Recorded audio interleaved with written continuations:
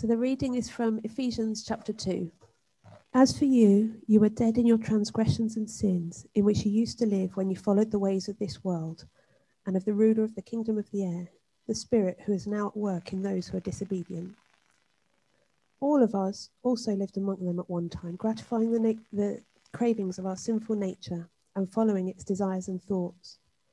Like the rest, we were by nature objects of wrath. But because of his great love for us, God, who is rich in mercy, made us alive with Christ, even when we were dead in transgressions. It is by grace you have been saved. And God raised us up with Christ and seated us with him in the heavenly realms in Christ Jesus, in order that in the coming ages he may show his incomparable riches of his grace, expressed in his kindness to us in Christ Jesus. For it is by grace you have been saved, through faith, and this not from yourself, it is the gift of God, not by works, so that no one can boast. For we are God's workmanship, created in Christ Jesus to do good works, which God prepared in advance for us to do. Therefore, remember that formerly you who are Gentiles by birth and called uncircumcised by those who call themselves the circumcision, that done in the body by the hands of men, remember that at that time you were separate from Christ, excluded from citizenship in Israel and foreigners to the covenant of his promise, without hope and without God in the world. But now, in Christ Jesus, you who once were far away have been brought near through the blood of Christ. For he himself is our peace, who has made the two one and has destroyed the barrier, the dividing wall of hostility, by abolishing in his flesh the law with its commandments and regulations. His purpose was to create in himself one new man out of the two, thus making peace, and in this one body to reconcile both of them to God through the cross, by which he put to death their hostility. He came and preached peace to you who are far away, and peace to those who are near. For through him we both have access to the Father by one Spirit. Well, good morning, everyone. Lovely to see you. Lovely to see the sun's out after yesterday's rain. But that's not what we're here to talk about. This is not a weather forecast. We are here to recognize the difference and the struggle there is in our world and the gospel and the difference it makes. In the world in which we live, forgiveness is in very, very short supply. It's hard to come by, which is why the case of 2 years ago was so moving. Let me show you a picture of Amber Gaia. She was a police officer, a hardworking police officer in America. And after a long, arduous 14-hour shift, she was making her way wearily home. She lived in an apartment block and she was trying to find her way to her flat. Then tragedy struck. Because of her weariness and the fact that she had lost her bearings, she made the way to the wrong apartment on the wrong floor in her complex. The door was ajar and she entered into what she thought was her apartment, and there on what she thought was her sofa was a stranger.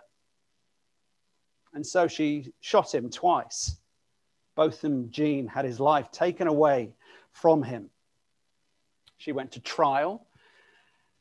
And on the inside of the courtroom, she received 10 years, a verdict of 10 years for manslaughter for taking this man's life. The prosecutors outside the courtroom were absolutely incandescent. They were angry at such a short sentence being given out for her taking a life.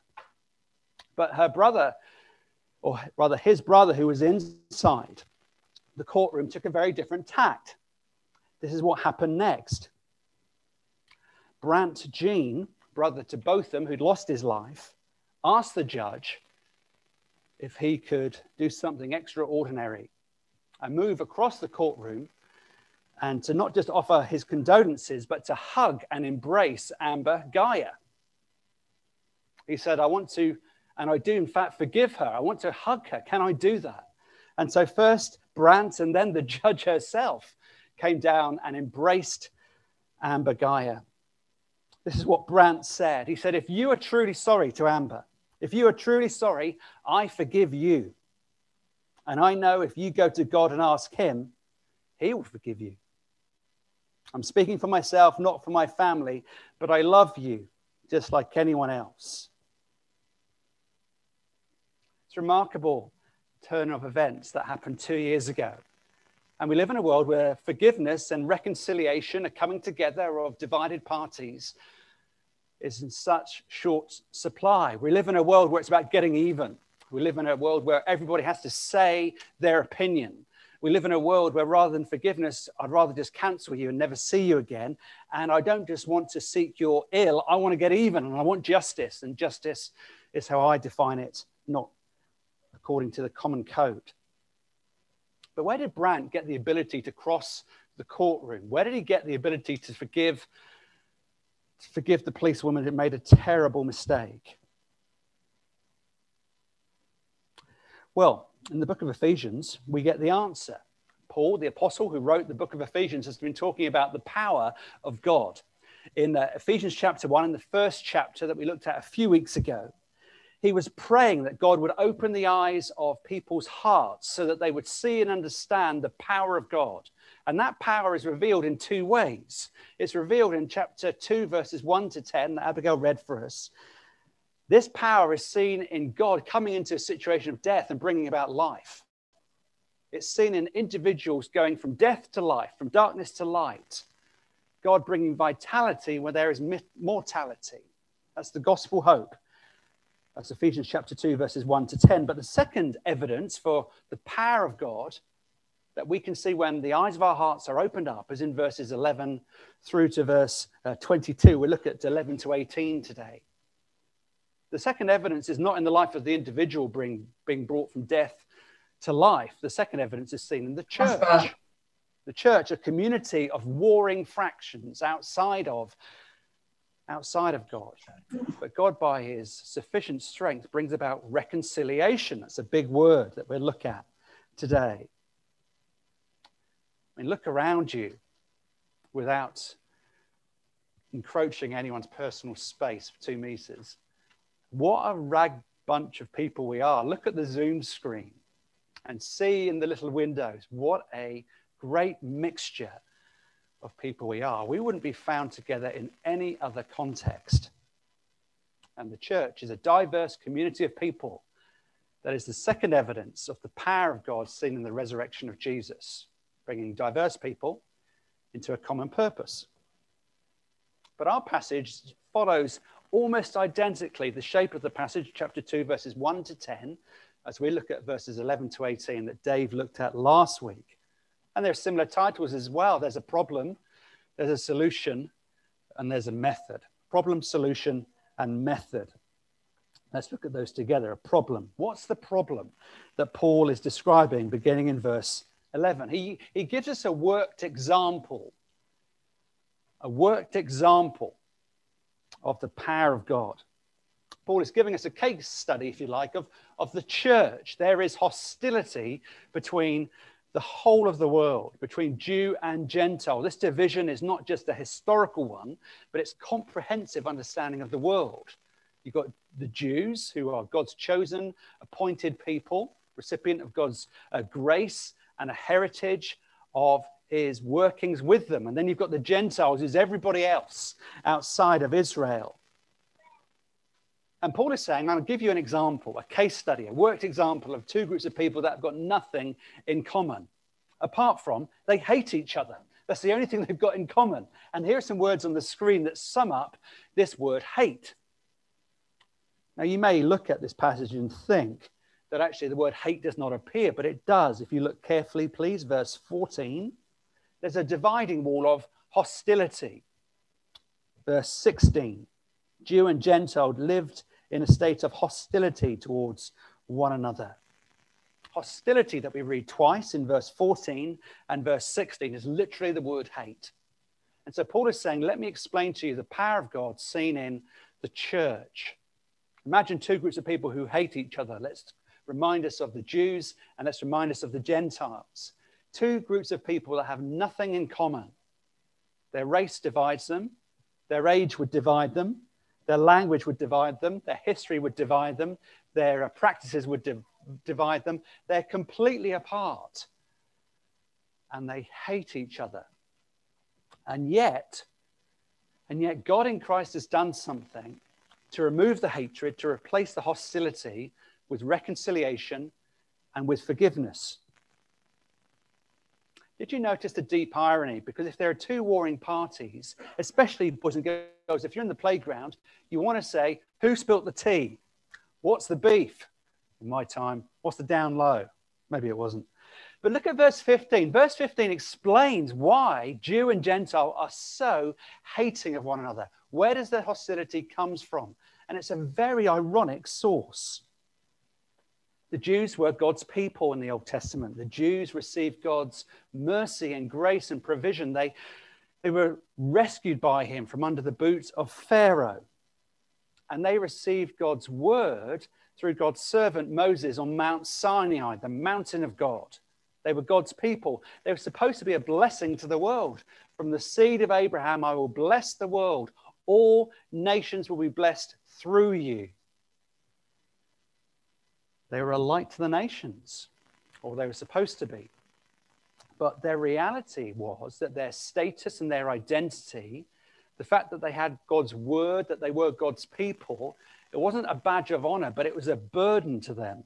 And it became a stick, changing my metaphor, by which they could measure themselves against the standards of other people. It was a stand on which they could stand upon and look down upon other people. And so they used it rather than to bless the world, rather for them to be a blessing to the world. Instead, they looked down on other people, and this hostility grew.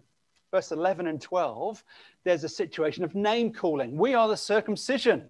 You are the uncircumcision. This is back to the playground stuff, but this is far more serious. We are the circumcision. That means that's an outward sign that every man would have that we are God's covenant people. And because of our status that God has given to us, we can look down on you because you are the uncircumcision. So the Jews looked down on the Gentiles, but that wasn't all. The Gentiles hated the Jews. They were hostile towards those who are hostile to them. Verse 11 and 12 says that actually Paul is saying, Gentiles, you're no better than the Jews. They look down on you because of the issue of circumcision, but actually you point your finger at them, and you need to remember what God has done to you by his and through his grace in Christ. You've forgotten that God has ended the separation, that God has included you as part of the covenant people, that God has made you part of his covenant community, and he's given you hope. And so, Gentile, how dare you look down on Jew, and Jew, how dare you despise Gentile? You're made one. But it's just a worked example of us. Larry Osborne is a leadership consultant. He's a Christian man. He's written a super book called Sticky Teams. And there's this quote from that book on the screen now. He says, our spiritual comparisons are incredibly biased. We have an amazing ability to compare things in a way that causes us to come out on top. And when we come out on top, it's hard not to look down on people who don't measure up. So Larry Osborne is putting in modern language what the Apostle Paul is saying in the book of Ephesians. There is a universal problem. That is, we love to compare. We love to take a good gift from God that he's given to us, whether it be where we live, whether it be some intellect or some ability, whether it be family or our opportunity through singleness. And then we judge other people. And we do it in such a way that we always come out on top with our measuring stick. And so then we can use the same measuring stick to beat or judge or look down upon other people. It's a very intentional game that we play. We play it individually. We play it as races and cultures and groups and classes of people. We love to separate. We love to contrast. We love to compare. And the question is, why? Because from that judgment, from that standard of us looking down on others, from us rolling our eyes at other people when they speak, from us living in a different postcode with a more respectable looking house, it's an opportunity from which to gain our identity. We gain our identity by looking down on other people, by despising, by judging, by dividing. It's how we define ourselves. It's how we get our sense of self-worth by taking a good thing and making it a ruling or an ultimate thing by which we can look down on other people. I'm not like you. I am better than you. And by making this division and this assessment, I get myself a higher sense of self-worth. It's throughout the Bible. Perhaps the most well-known one from the New Testament is in Luke chapter 18, verse 11, where two men, having gone to the temple to pray to God, one looks down upon the other and says, "Oh Lord, I thank you that I am not like other people." That's an individual looking down on someone else because he thinks he's better than his brother. Do you get the principle? It's the reason behind why so much blood has been spilt on every country throughout history. It's why we build walls, not of hostility in terms of the law, but hostility in terms of gender and race and color and creed and class and respectability, even in Epsom and York. We still build boundaries. And so Paul twice, verse 11, do you see? Remember to the Jews. Verse 12, remember to the Gentiles. He's saying, remember what God has done, because there is a universal problem that only he can solve. That's the second point. If that's the problem, the universal issue of looking down on other people, of thinking ourselves as better, of alienation and hostility horizontally as well as vertically before God, what's God's solution? What's God's solution? Look, last week, let's look back to verses 1 to 10. In verses 1 to 10, you've got a similar pattern, as I've said, from verses 1 to 3. This is the problem. This is where you were. You were dead. You were in darkness. There was nothing you could do to rescue yourself.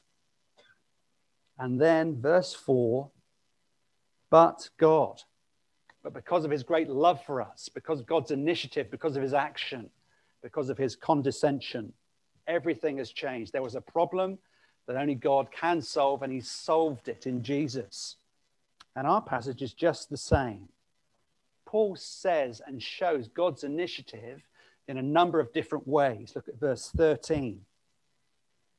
He says the alienated people, those who are far away from God because of their sin and rebellion, in Christ have been brought near.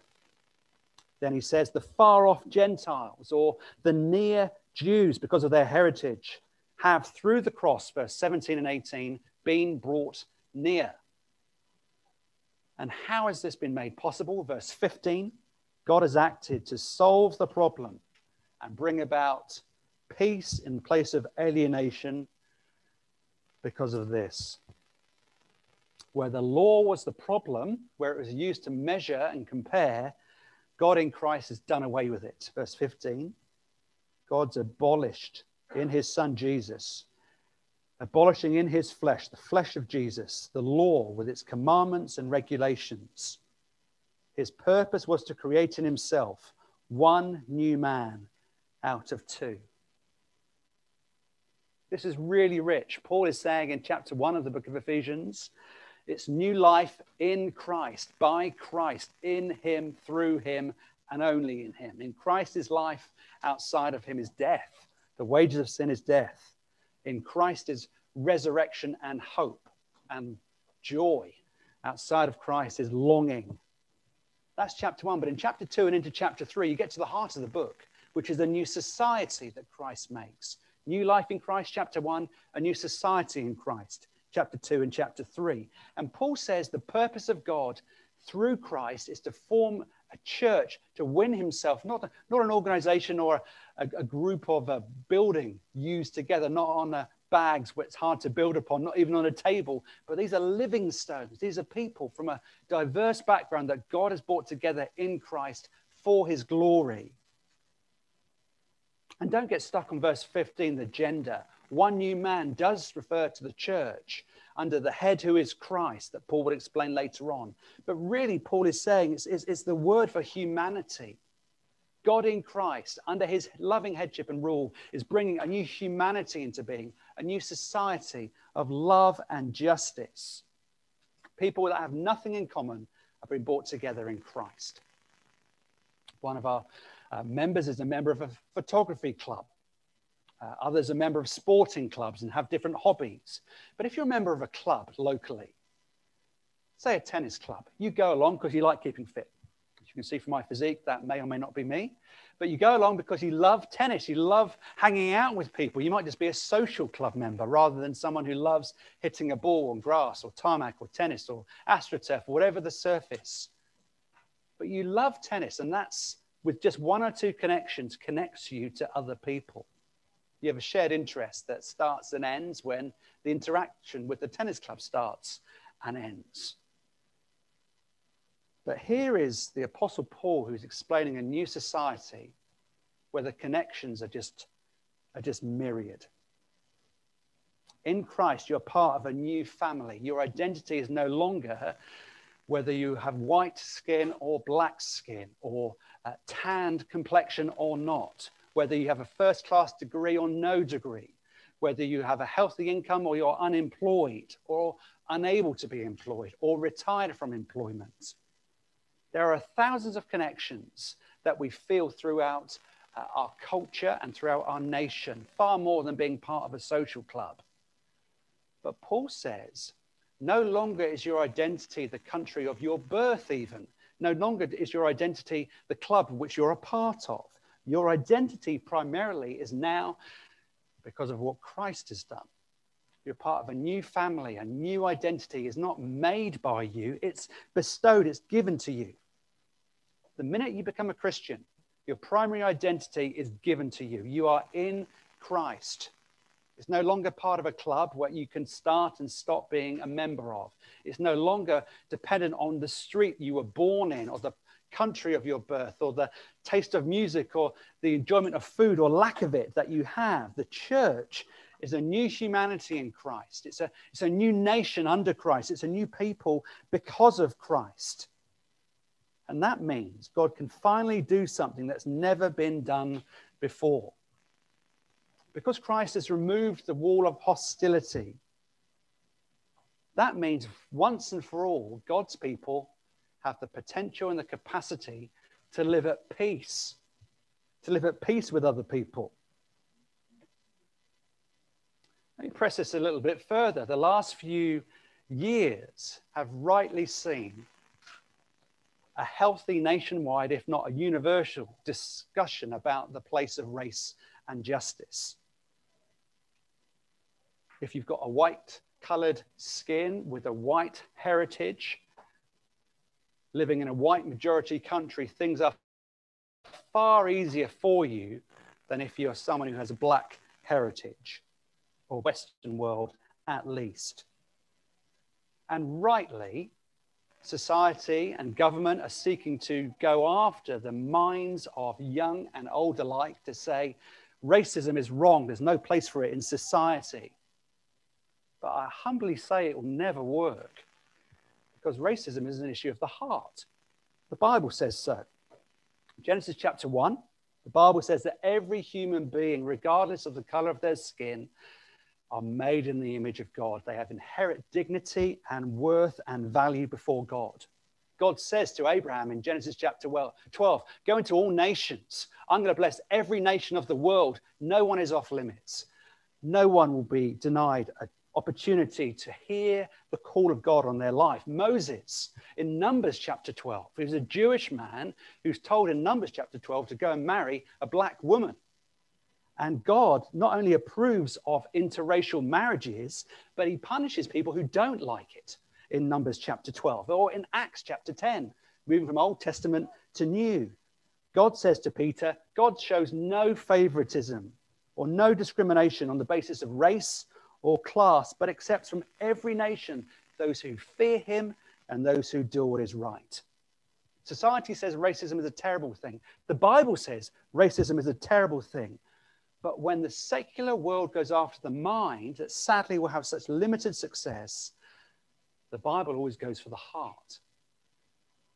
It's a problem of the heart when we divide, when we are hostile, when we hate other people because of gender or class or skin color. We have to change the heart to restructure the way human beings actually get their identity. Now, how is that possible? When you're a Christian, there are two things. God in Christ gives us a new heart, and with that becomes a new identity.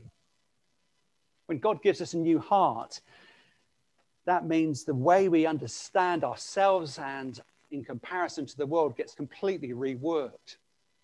No longer is it acceptable to compare. It's never acceptable. But no longer can we use our privilege or our status to look down on other people, to alienate ourselves, to judge and to divide. Our comparison apparatus is destroyed when we understand the gospel, because we're accepted in Christ. We've been rescued by Christ. We're approved of only in Christ. And so when it says, verse 14, the law and its commandments created a wall, a barrier between Jew and Gentile, that's not Paul just using a figure of speech. That was literally true, wasn't it? You know, in the Old Testament, the Jews had the rules of literal and ritual purification. They had to clean themselves up physically, prepare themselves spiritually before they came into the presence of a holy and righteous and just God.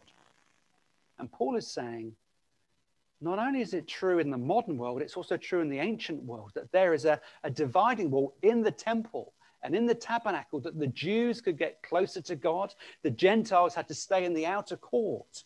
There's a literal wall of separation. But now in Christ, with the promise of the old covenant seen in the new covenant, we receive a new heart. The old dividing wall of separation is removed. Christ is the only way to God through forgiveness and reconciliation, and through him we receive access to God by one Spirit, verse 18. So no longer do you get your identity by comparison, by looking down. The gospel removes pride. And no longer is your identity something you need to create. The gospel says that in Christ you are new people. So the pecking order is done away with. It's no place. Racism is absolutely abhorrent. Injustice, we want to get engaged in issues of social concern because of the gospel imperative. But then perhaps comes the most shocking verses of all, verse 17. Do you notice this? It's very subtle. Jesus came and he preached to you who were far away. He preached peace to you who are far away and peace to you who are near, reconciling both of you to God through the cross and to one another. So the Gentiles were far away from God. They didn't have the law. They weren't God's chosen people. They didn't have the Bible. They were very immoral. They didn't have the temple. They didn't have the tabernacle, and so on. They were far away. The Jews, they were close. They were God's people. They had God's law. They had the tabernacle. They had the city of God, Jerusalem. They were the people of God. And yet, verse 17 says, both far away and near, both of them need to hear and receive the gospel. Both of them need to hear the gospel of peace, verse 17. Both of them, Jew and Gentile, far and near and far, need to receive the gospel and be reconciled to God. Both of them were estranged from God and need to be brought near and saved by God. See how subtle and yet how radical this is? It doesn't matter if you're respectable and you think you're close to God or you think you're undesirable and you're far away. Both groups of people need to receive Christ and hear the gospel. All of us divide. You walk down Epsom High Street and there are certain people who you think, I wonder if they washed this morning. There are certain people who you think, I don't parent my children like that. And perhaps you just have a mutter to your partner or to your husband. There are certain people that you just think they are very different from me. And we compare and we contrast and we elevate ourselves in our pride. And the gospel comes along and takes our spiritual legs away and says, everyone is equal before the cross. You look and sound respect Christ. People of different races and cultures and classes and educational backgrounds and postcodes and the way we dress and the way we parent and the way we talk have been brought near by the blood of Christ. There is a problem and there's a solution. We all try to avoid God in a host of different ways, and yet God in Christ has done away with our sin and has made the area around the cross level ground in our respectability and in our unrespectability, in our arrogance, and in our humbleness. The gospel gives us a new heart, but it also gives us a new identity, that we need to shuffle the pack of our identity that we get from how hard we've worked, the size of our pension pot, our educational status in our career, the fact if we are able-bodied or not, our mental health status, or whether it's a struggle, whether it's sound. Lots of different ways that we piece ourselves together. And yet Paul says, if you give your life to Christ, if you're accepted in him, then you have a new status. You were far away, you've been brought near.